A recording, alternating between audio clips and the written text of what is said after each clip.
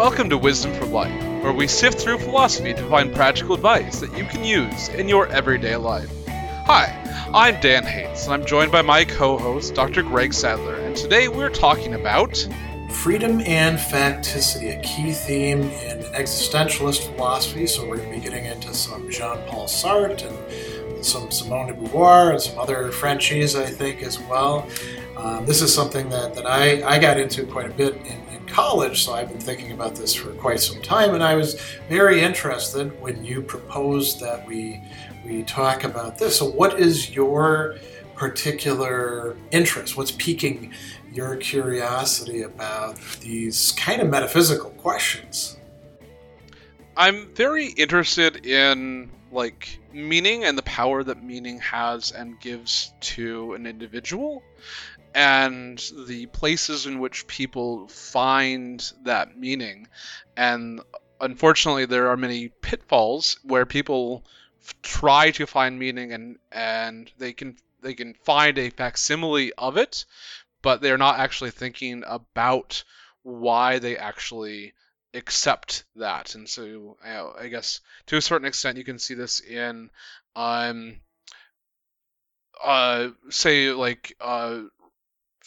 far right-wing groups like skinheads or whatnot, or also fundamentalists of any religious stripe, that they have an idea of, they know exactly what is true, true absolutely, but that it can also lead to some really incredibly negative, violent ends. And I'm very interested in the existentialists, especially Sartre and Simone de Beauvoir, about how they try to thread this needle of figuring out where one should actually be placing that meaning. Well, that makes a lot of sense. And actually, when you talk about it that way, in terms of meaning, I guess one of the good launching points for this is, I would say that when it comes to groups like that, or really anybody who buys into something that is providing them with certainty, it's not just that they think that now they've got the map to the universe and they can tell who the good people are and the bad people are and what history's all about and how they're on the right side of it or anything along those lines. It's also self-definition. It's also figuring out who they are and what their story is and how they fit into all of this. And Sartre and de Beauvoir, I would actually say that maybe they go a little bit too far in the loosey-goosiness of how much is up to us, But I think that they are very useful in breaking down those hardened blocks of, well, this is the way it has to be. And it could be stuff like you were talking about where it's one form of religious fundamentalism or another, and we're seeing this as a big problem, in the world, not just here in America, but on the world scene, and not just with right-wing groups that have increasingly public presence and some really quite amazingly stretched out narratives about things. But I think you could also talk about this as people who buy into let's call it simplistic understandings of the American way of life or the American dream. Or, actually, I'll tell you a story about somebody who I saw, and I won't say who it is, although I'll just say it's somebody who's close to me. This guy was if he was in the 50s, he would have been the guy wearing the gray flannel suit. He fit into the university where he was working as a advisor for students, which is a good job, right? It's nice. You're helping people out. You're guiding them along. It's definitely comfortable. Yeah, and he ended up, he was very diligent, and he had the view that, well, if you just do your work right and treat everybody nice and fit in, good things are going to happen to you. And that's a rather simplistic narrative. And sometimes things work that way, and a lot of times things don't. And he had that way of looking at the whole world. So he would give me advice, about how I should be more optimistic and, not criticize systems because, that way everything would work out nicely for me too. And he would tell this to all sorts of other people, which made him a little insufferable. even despite the niceness. And what ended up happening is because he was so good at what he did, he started rising up through the ranks. And eventually, when the dean of advising left at his university, he was tapped to be the acting dean. And he always had dreams of becoming a university president someday. That's like his big goal in life. We have all sorts of other goals. That would never be something that I would find meaning in, right? But that was, I don't know where he got that from, but that was what he wanted to do. And so this is like a stepping stone. And then catastrophe hit. He was invited to apply for the position when it became open. And they ended up hiring a less qualified outside candidate, even though he'd been doing the job for a year. And now his whole world fell apart because he was resting everything on this one basic principle, which is that life is fair. And I guess there's two basic principles. Life is fair, and if you put in good work, you're going to be recognized, and the universe is going to reward you, or people are going to. You fell into that just world fallacy right there. Exactly, yeah. And so, now I'll let you guess. What do you think happened to this guy? A psychological break, or maybe just some pretty deep depression? Well, he didn't get depressed, but there was a psychological break. Not like a psychotic break or anything like that. What do you think he did? Did he become a nihilist? Kinda. More of a hedonist, more of a, the system is rigged, everything is wrong, so I'm going to enjoy myself as much as possible. He really went off the deep end. He swung from one extreme of being the buttoned up, essentially corporate type, right? And when I say corporate type, I'm not knocking people in corporations. There's lots of cool people in corporations, but there is a corporate type, right? That we know. So he swings all the way to the other end and becomes a bad boy. And he and his, it broke up his marriage, although his marriage was pretty, it was the kind of marriage where you'd look at them and you'd say, I can't imagine those people ever having intimacy.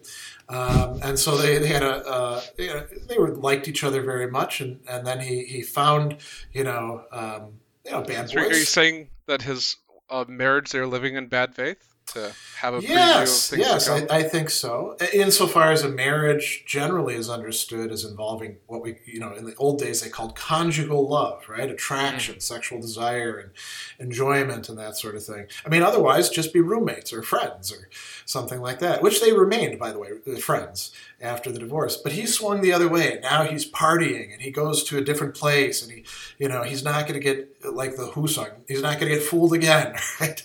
And eventually he came back to the middle, and now he's, I think, probably not just older and wiser, but a bit more grounded. And I think that, to go back to this issue of meaning, he's now established some sort of stable meaning for himself in relation to his current life and his job and all of that sort of stuff. But I think a lot of people, when things are working out for them, they decide that I'm going to invest myself in this way of being, and things staying the same here. And then when it falls apart, because, one of the things that Sartre and de Beauvoir tell us is so much of our life is really contingent.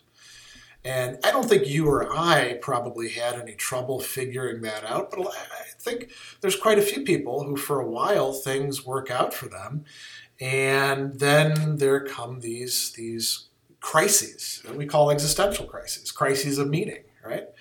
So, yeah, that's a long story, but it was good though. It's very illustrative of this point, and maybe it goes to one of the central topics of existentialism, that existence precedes essence.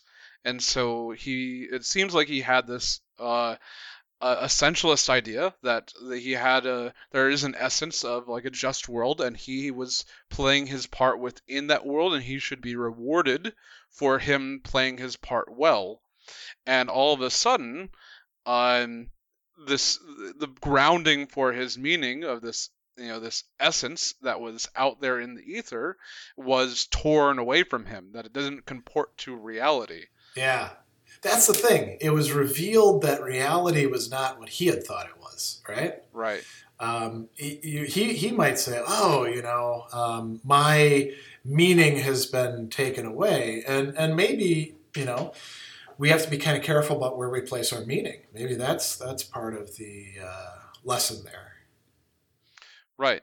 And uh, I've made the argument in the past that you should place your meaning in some place that cannot be taken away from you.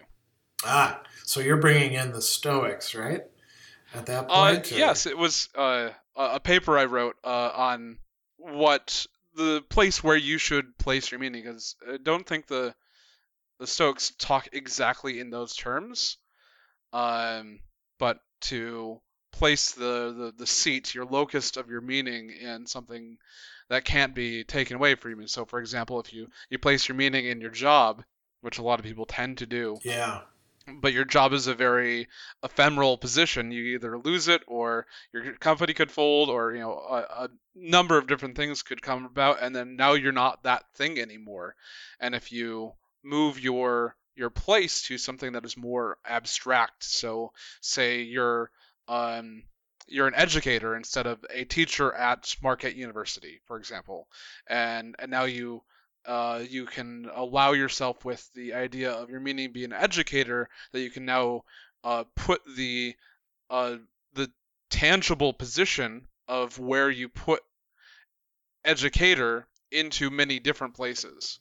And so it doesn't even have to hmm. be at a university, as long as you're teaching or passing information Oh, on. you're changing the meaning. You're widening the meaning of educator in that case, right? From something that you've defined it as. This is really an interesting point because as somebody who has worked in a lot of different places in academia, and right now I routinely teach for 3 different places, and I still have my Marquette email, so I always know what's going on there as well.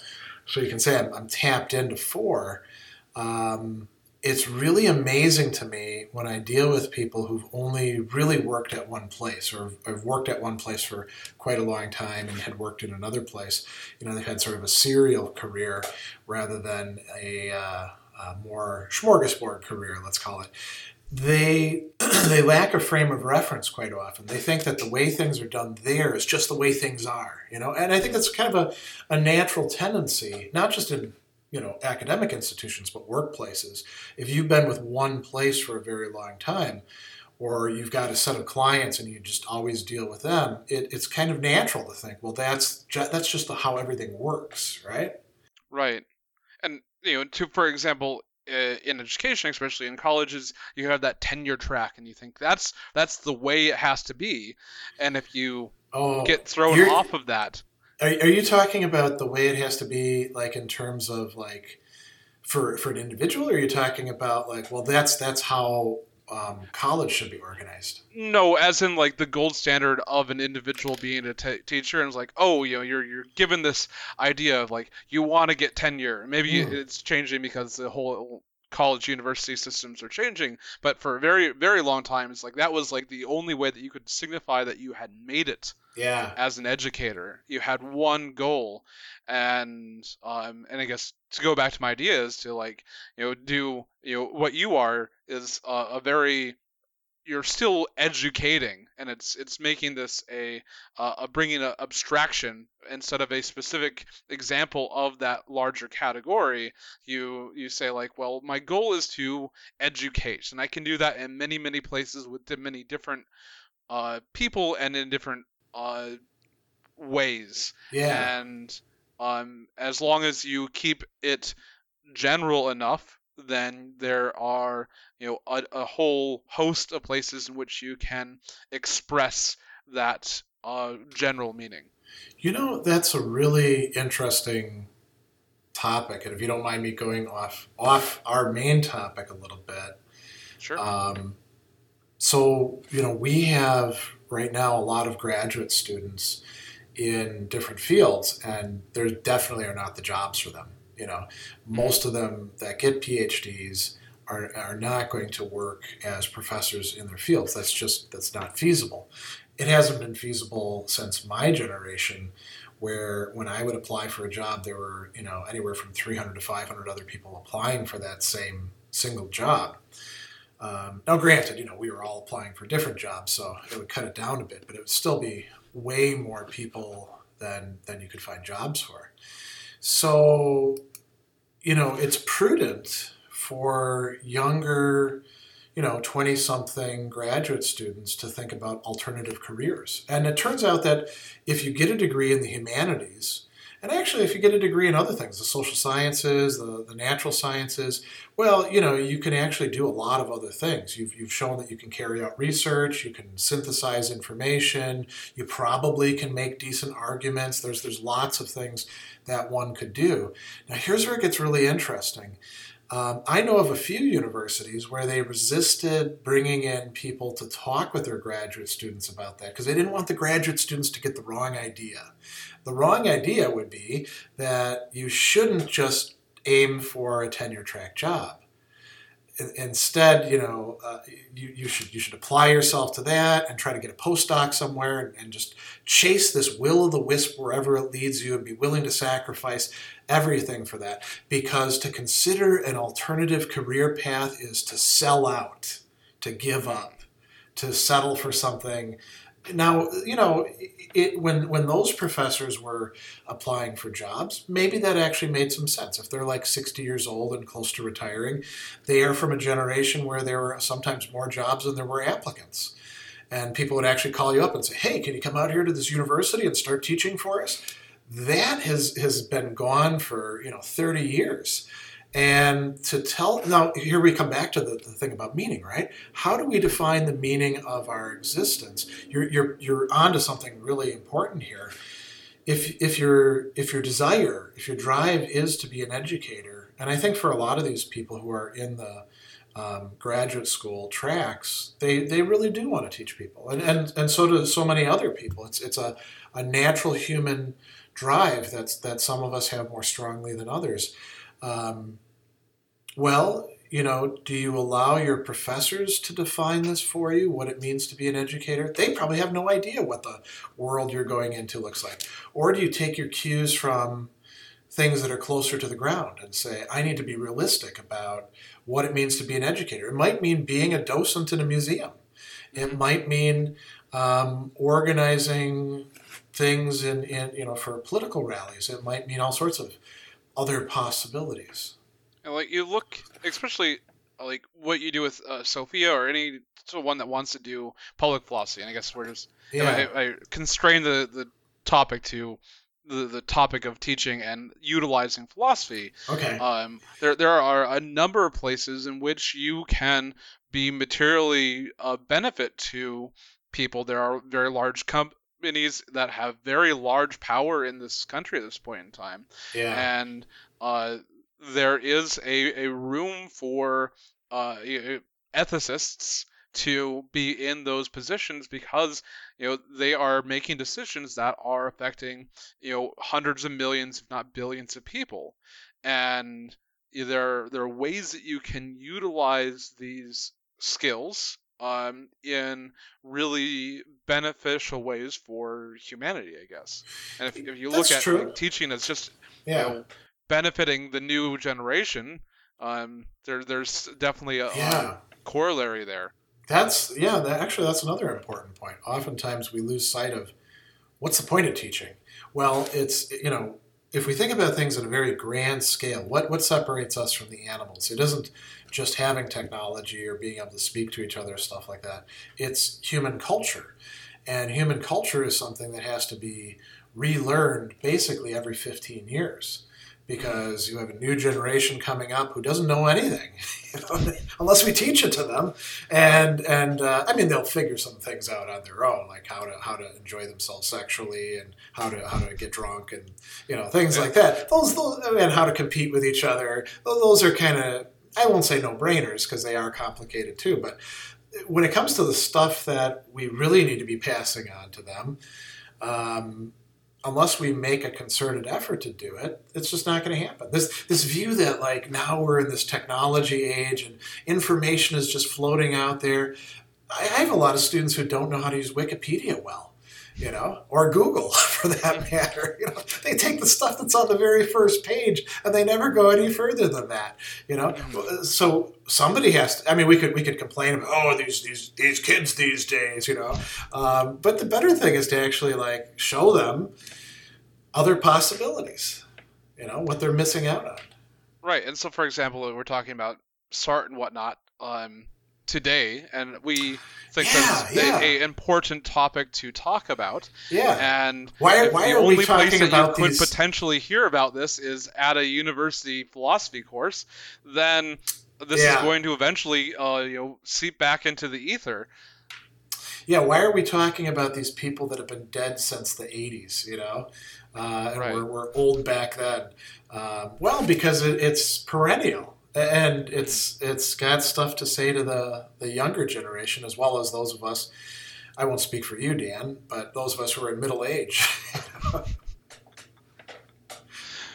So let's talk about Sartre and Okay. Beauvoir. So I guess we should talk about facticity and transcendence here. Yeah, so these are jargony terms. We've got to provide, if not a definition of these, some sort of characterization. So what do you take facticity to mean? It's a cool sounding term, right? Yeah. I've got my facticity. Yeah, it's fairly simple. It's just like the concrete realities of an individual, their physical attributes and their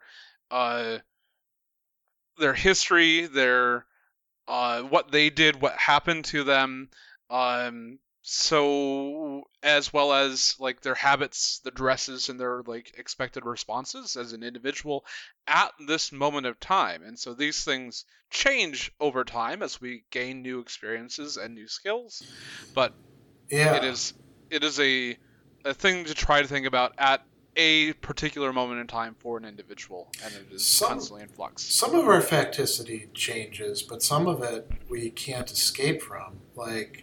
So for in our society, for example, we have racial categories, and the race that you are categorized under is part of your facticity, and that, as we know, determines a lot of other things. Because we still do have people who respond to others primarily on the basis of oftentimes perceived race. And I suppose we could say gender fits in there, and now we inhabit a time where the notion of gender is becoming more fluid, but it's mostly pretty fixed, right? And there's vast parts of our society where you might try to say, well, I'm gendered this way, and then people say, nope, you're getting this, and that would be again part of your facticity as well. Right. So some of it, and here's I'm not super tall, and so so I don't have the physical abilities that, for example, Usain Bolt has. So I'm never going to be a world champion sprinter. Well, you and me both. I'm tall, but I'm not going to do that either. Just regardless of how much I train, that's just not in my facticity as an outcome that could happen. Yeah, and so that's actually a good point to talk about, right? We can change some of the aspects of our facticity, but some of it we're just stuck with, and it's kind of contingent, and we didn't choose it, but that's the way it is, right? And so I think some people view themselves as essentially just all facticity. I'm just what people have made me, or I'm just what I chose to be at one point in time, and now I'm stuck with it, right? Right. It's my dad was an electrician, and his dad was an electrician, and I'm going to be an electrician because that's just the way it is. Yeah, you could have the opposite thing, too, where you'd be like, my dad was an electrician, but I wasn't going to listen to what the man told me, so I went out and became a rebel and, became a plumber. But you could still become an electrician later on in life. Right. Well, I guess maybe Dad had something to say, but I think there's quite a few people who, and this is one very practical application of this, who they commit themselves to something and they get themselves sort of mindset fixed in it or stuck in it, and they think I can't do otherwise. And it could also be in relationships. People are like, well, I married this person, or I'm dating this person, guess I'm stuck with them, or it could be a type like, well, I guess I always got to, I always got to date people who treat me this way. Mhm. There's, definitely a sunk cost fallacy in that. Like, I've How just been so? doing it, So yeah, say that's a so, great example. so the sunk cost fallacy is this idea that I've already spent so much money on something, and so I should keep on spending money on this to maintain it because I've already this money. And so it's kind of like, for example, if you got a stock and you spend so much money on it and it keeps on going down, you're like, well, I can't sell now. I'll lose my money. Yeah. Even though it might they might go bankrupt and you'll lose all of your money. And so the idea to try to get yourself out of the sunk cost fallacy is to say, especially for like monetary things, is to say, if I was going to invest in this thing now, would I invest in it? At this point, disregard my history of that what I have with it. And so this kind of comes into the idea of transcendence, and this is our freedom for the possibilities of things yet to come. And yeah, and now notice, like Sartre, when he talks about this, he talks about it in terms that seem very negative, right? Our transcendence for the possibilities. Those possibilities don't exist. They're just like imagined, or they're not like floating out there for us to grab them like low hanging fruit or something. We have to act to make them. To make them live possibilities and then to transform them from possibilities to actualities. And there's no guarantee in the world that we inhabit that our deciding to do that will actually make them into actualities. So if I don't know, let's say I decide, as I've tried to make myself do a couple times, when I was in undergraduate, I started learning Chinese, and I was tutoring Chinese students and hanging out with them, so I actually learned quite a bit. Learning Mandarin, and I didn't keep up with it, and then I always go through these surges where I'm like, this is going to be the year. I'm finally going to like buckle down and start on the path to learning Mandarin. One of the world's largest languages, right? And got a great literature to it. It wouldn't be a bad thing for me to do. Now, every time that I do that, I really have to blame it on myself. I haven't stuck with it. I get tied up in other projects. But let's say I actually do, let's say 2021 is the year, and I make an effort, and I like get all the language books and all the aids and stuff like that, and then it turns out that, I don't know, the internet crashes and it's gone. Well, maybe I don't learn Mandarin again. And it's not up to me. There's things that can interfere with those possibilities. But that would be the basis of your facticity, that you no longer have the resources to get at that. Yeah, and not just my facticity, but everyone else's too. Right. Yeah. I guess you could still say, like, well, you could just, plug away at the move to books. China or something and immerse yourself there. Yeah, I suppose. I have responsibilities, so I don't know that I could actually pull that off. But that's a good example. So yeah, we are beings who have, no matter how much our current situation is restricted, we do have some degree of freedom to choose things for ourselves, to choose how we view things, to choose what kind of person we want to strive to be, and it may not be effective, but right. we have some freedom. So that's what Sartre calls transcendence. And so we're constantly living in a push and pull between transcendence and facticity. That our transcendence, our choices based upon our current state of affairs, creates a new facticity, which then in turn creates a new set of potential outcomes and choices, which are a new transcendence. Yeah. So I guess there's two things you can say about that. One is that we're always sort of like coming out of facticity, and then we can't like stay up and out of it. We have to go back into it. Sartre talks about this in terms of freedom and determinism, that we're always emerging from a determinism, exercising some freedom, and then coming back into it, which changes the determinism a bit and allows us to have a coherent world. but there's a tendency for people to want to be on one side or the other, or let's say on one level or the other, since I'm using this vertical metaphor. Mhm. They some people want to say, I'm just in the facticity, I can't change anything, this is just the way it is. But they're exercising their freedom, according to Sartre. And then there's other people who want to like just stay in the freedom by itself. But freedom is sort of like, it's sort of like certain kinds of dishes or drinks. It gets stale real quick. You can't like keep freedom bottled up and not use it. It's kind of use it or lose it, right? Mhm. So, yeah. It's got a shelf life, and so this, he calls this, if you either choose to try to deny one or the other, living in bad faith. Yeah.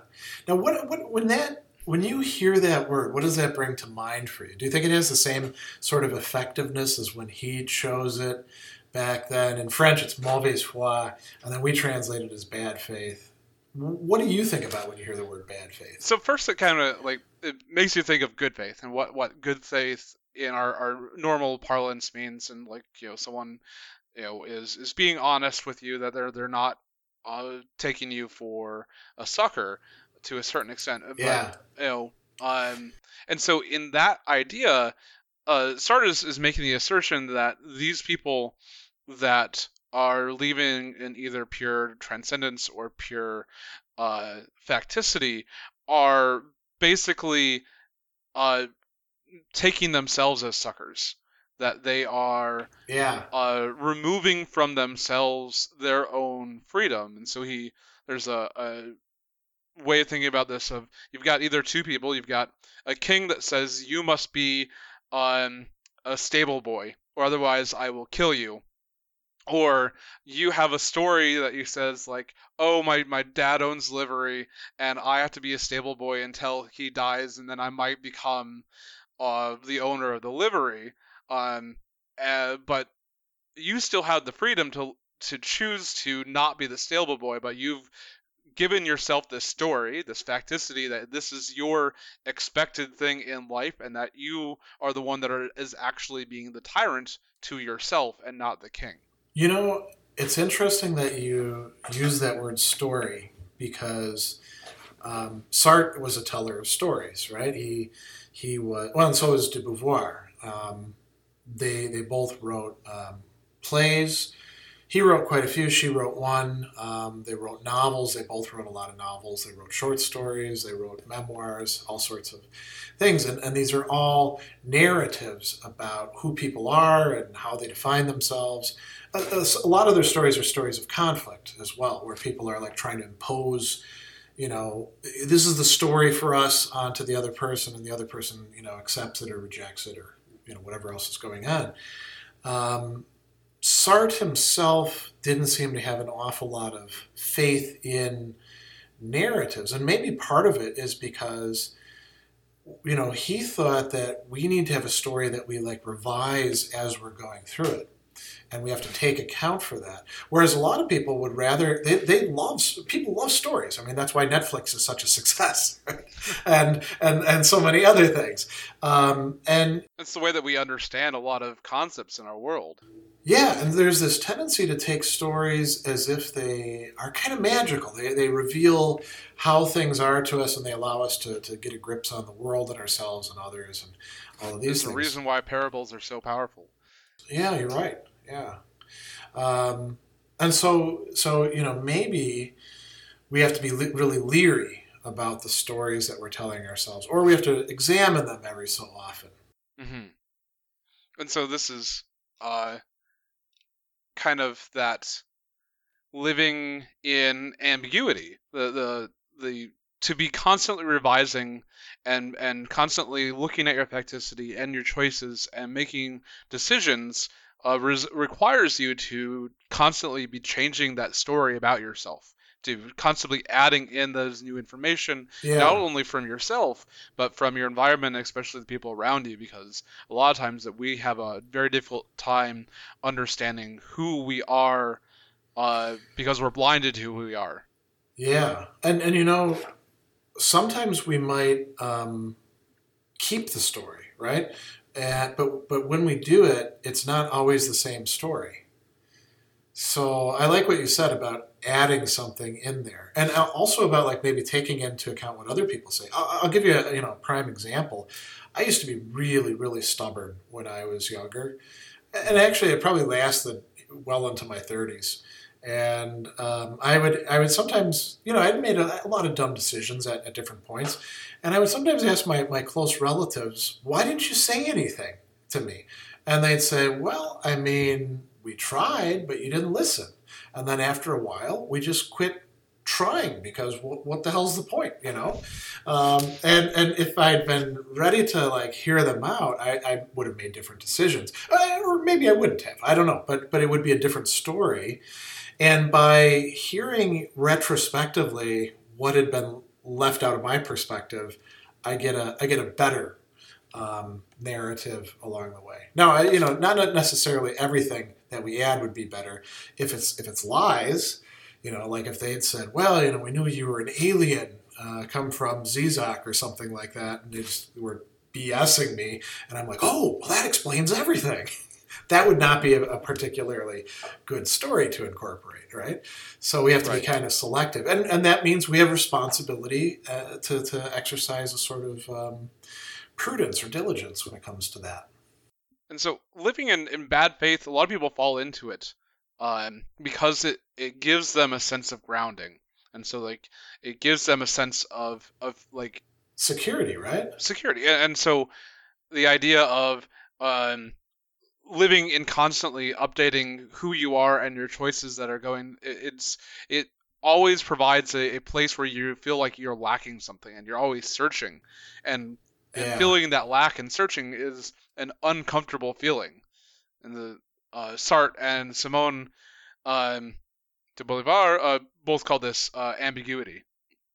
Yeah, and so if you look at the examples that Sartre himself gave us, and so does Simone de Beauvoir too, in Ethics of Ambiguity and The Second Sex and some of her other novels. Some of them still work, and some of them might seem a little dated. I've never been really that convinced about Sartre's talking about the waiter who's being too much of a waiter. I don't know. What do you make of that one?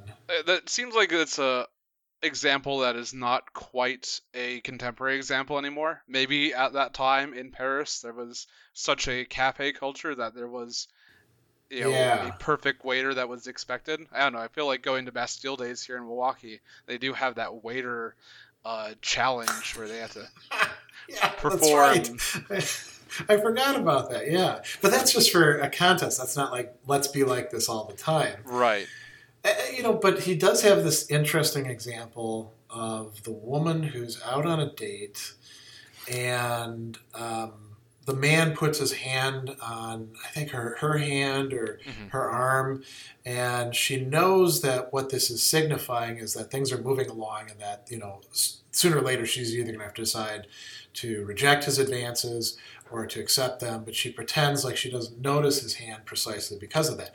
Now, we could switch the genders, we could change this up in all sorts of different ways, but this notion of like hiding from oneself, that one is being sooner or later confronted with dealing with somebody else, I think that's totally relatable. Yeah, it's you're abdicating your choice by not making a choice and not realizing that not making a choice is a choice in and of itself. Yeah. Now, that's a great line, right? And it shows up in Rush, and Rush, of course, got it from the existentialists, right? To how does it go? To choose not to decide, still to make a choice. And I guess another example I had was there are certain religious groups that have a moratorium on getting blood transfusions, and they also make sure that their children don't give blood transfusions. And this would be living in bad faith because they're saying, I don't have a choice. My religion says I can't do this, and thus I won't do this. And the existentialists would say that your choice to accept that religion Is it? is a choice. Yeah, yeah. Yeah. When somebody says, these are just the beliefs I was raised with, this is where I come from. Oftentimes they'll say things as well like, oh, you can't understand my perspective because you haven't had the experiences that I do. The existentialists would reject that. They wouldn't say that there aren't some things to learn from somebody else who's had different experiences, of course, but to make it the sort of like a brick wall that says, I'm on this side, you're on that side, just doesn't work for the existentialists. Right. So let's talk a little bit about why they think people lapse into bad faith. If bad faith is kind of a deception of oneself and others, why do it? You mentioned grounding and security. We've talked a little bit about anxiety and ambiguity. The fact that we are free means that we're stuck choosing, and we can't pass the responsibility buck onto anybody else. Right? We're accountable, even if we don't want to say that we are. And so, for a lot of people, this produces what the existentialists call anxiety, which could manifest as what we psychologically call anxiety, but it's something broader, right? Yeah. Anxiety or anguish? Well, they're both translations of the same thing. Okay, so In anguish in German, would be it's that feeling that you get when you realize the enormity of the choices that you have, yeah, and you want to run away from it, to find some other reason why you can't do that instead of facing the actual choice yourself. yeah. In German, it's Angst, right? And so people talk about angst or angst, and then that got translated as angoisse in French. So that's why some translations say anxiety and some say anguish. Interestingly, in ancient Greek, because this is not a new emotion, it's agonia, the word we get agony from, Agony. right? Yeah. And so there's like this whole constellation of things that are uncomfortable, and they're uncomfortable in a fundamental way. Because it doesn't just have to do with like, being afraid of, I don't know, my water bottle tipping over or something like that. It's broader. It's like, well, am I going to tip this water bottle over and it's going to like hit my keyboard and screw it up, and then I'm going to be without a keyboard? Kind of minor stuff, but you get the idea. Kierkegaard has this famous thing about the guy who's on the edge of the cliff, and Sartre brings this up. Mm-hmm. I don't know. You tell me if this has ever happened to you, because it's happened to me. You get to the edge of the cliff, and you look down and you feel this sense of vertigo. And the sense of vertigo isn't just like, whoa, that's a long ways down, right? It's also, I could actually throw myself off of here. And then you think, well, why the hell would I do that? That's stupid. And then you think, yeah, but I still could. That's being aware of your possibilities. Not all possibilities are good possibilities. Mm-hmm. And I'll tell you, that happens to me even when I play Minecraft and I look down over a deep area. I have that physical reaction. Now, does that happen to you? Yes, and I've heard people refer to this as the call to the void. Mm. And I get it a lot when I drive mountain roads with very steep fall-offs. And it's like, it would only take me turning the steering wheel like 10 degrees. Yeah. And it would mean my almost certain death. And there's like, you're looking at all of your possibilities, and it's like, oh, it's so simple, and I could just not be here. Yeah. And there is a little bit of like pull. It's like, oh, that is one of my possibilities. At any point in time, I can make that decision. And you could say this about relationships too. You could have a relationship that, we don't have to idealize. Oh, it's a beautiful, wonderful relationship. Nothing ever goes wrong. No, it's a real life relationship. And let's say you're actually like in an argument. Before you say that stupid, mean, biting thing that you could say it or not say it, right? And now, a lot of times we do say it, and then, what do we do immediately afterwards? You made me say that, right? That would be bad faith. Right. Earlier you said you couldn't do something because you have responsibilities, and to a certain extent, I believe this the existentialists say that's living in bad faith. That just because you Well, have that's where I think we reach the limits yeah, of the existentialists, because they also do want to say you should be a decent person. And so I think with Sartre, it's really hard to reconcile these things. And you look at his characters who are heroes, like the guy in the book The Age of Reason, the first of his Paths of Liberty series, who's basically Sartre himself. He evades responsibility, and it seems almost like Sartre is endorsing that. De Beauvoir doesn't. And that's one place where I think she differs considerably from Sartre.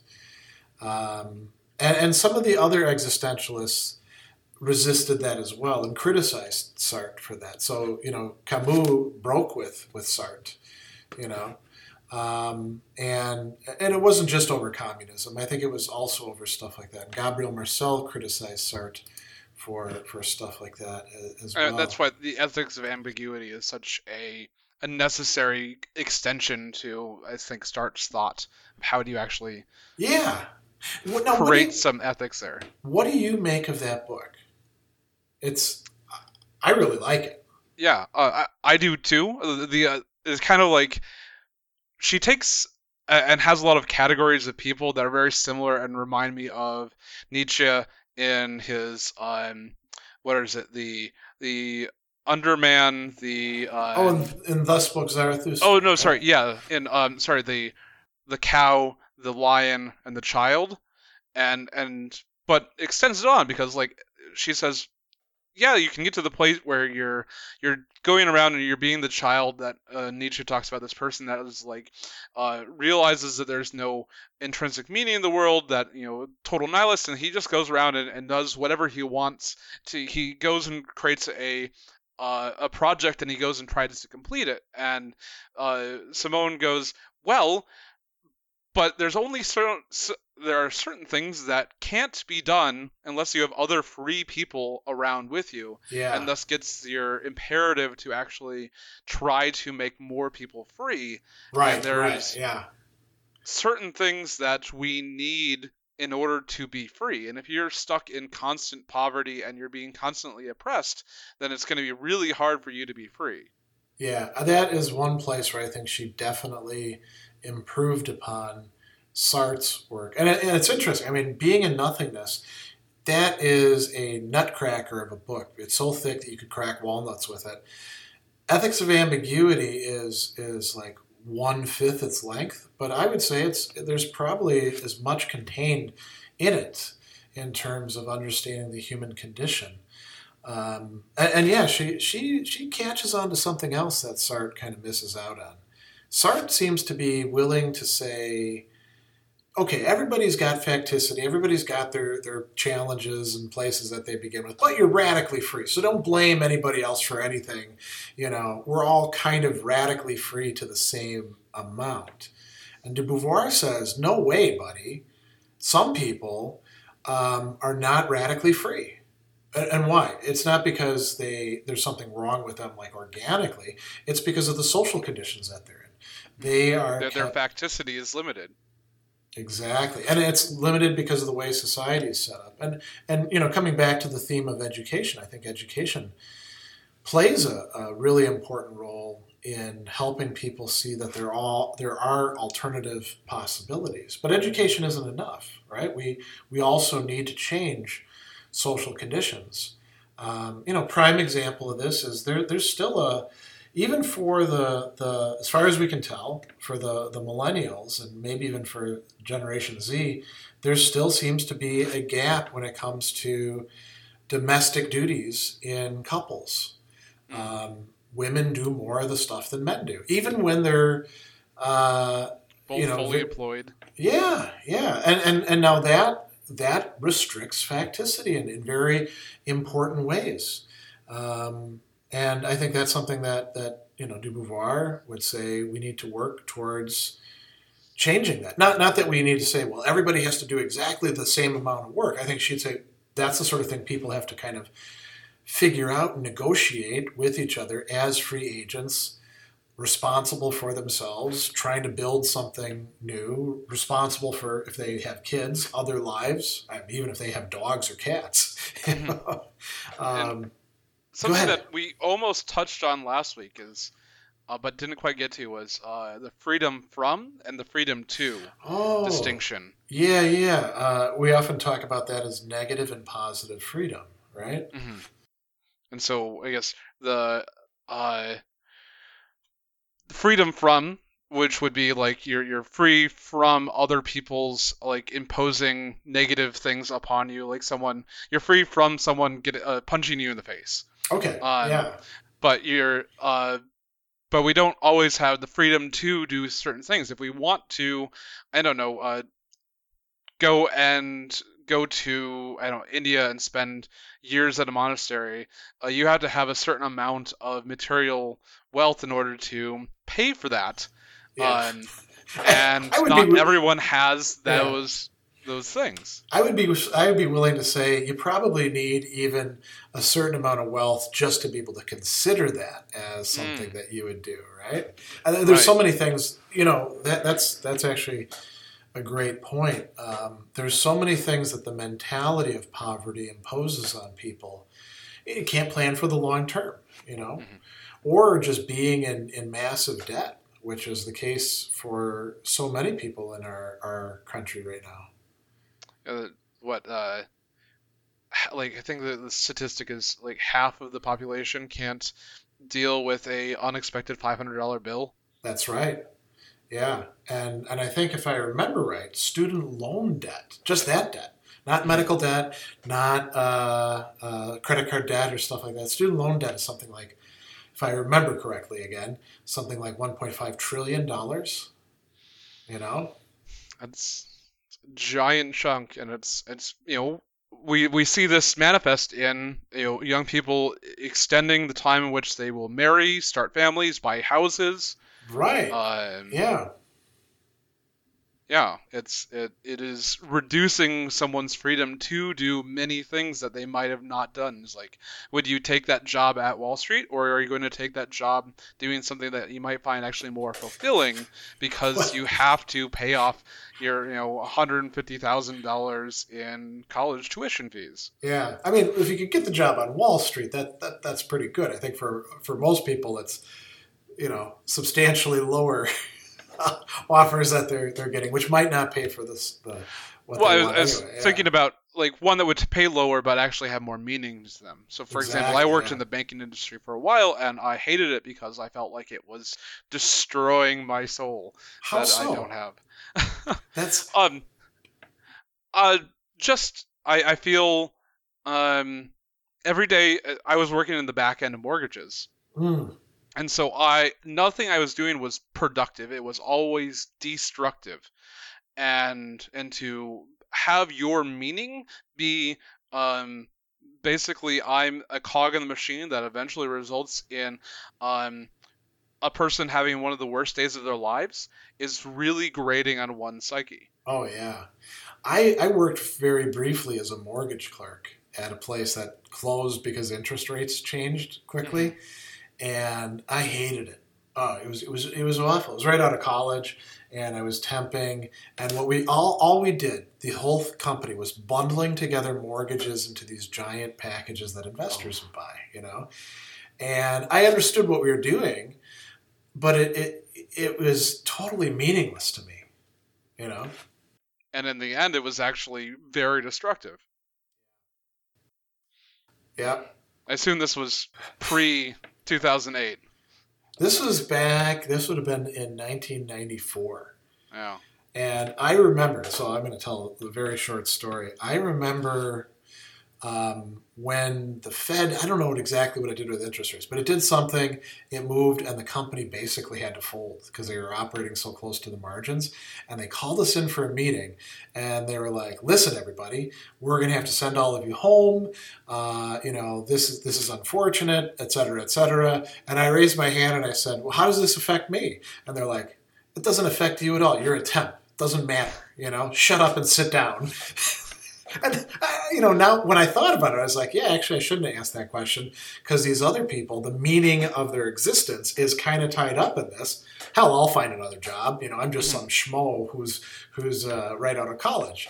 And so, yeah, it was kind of an interesting thing to see happen. Sort of writing on the wall about how many other places would be closing.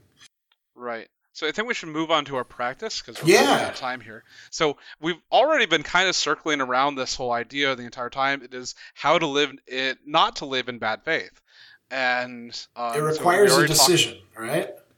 Sorry, a second. It requires a decision.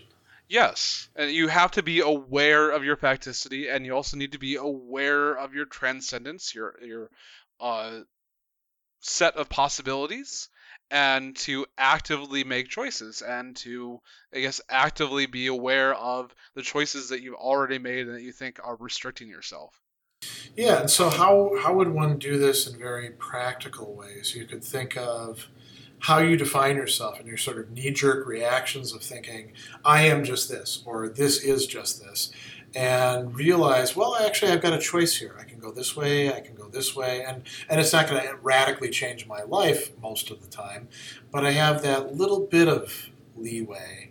Now, that might produce some anxiety.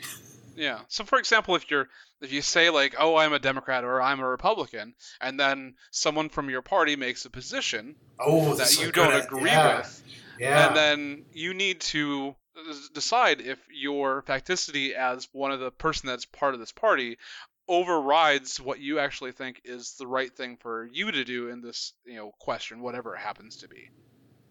That's a really great example. I would love to see people belonging to groups like that policing their own, as we'd say, like calling them out, saying this isn't okay just because you're in our camp. Another good example of this kind of from a outside way of looking at it is it's like a haiku, which is a poem that has strong restrictions within it. And so it has a facticity. It has to have a certain lines and certain syllables, but you do have a large amount of artistic ability within that very structured and tight restrictions.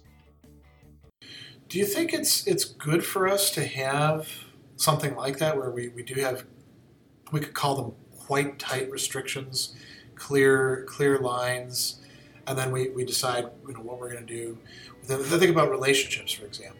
Should we say, well, we don't want everything to be up for grabs and up for negotiation all the time. We need to have like sort of guidelines. I think having ground rules that you might rules. That's the word I was thinking.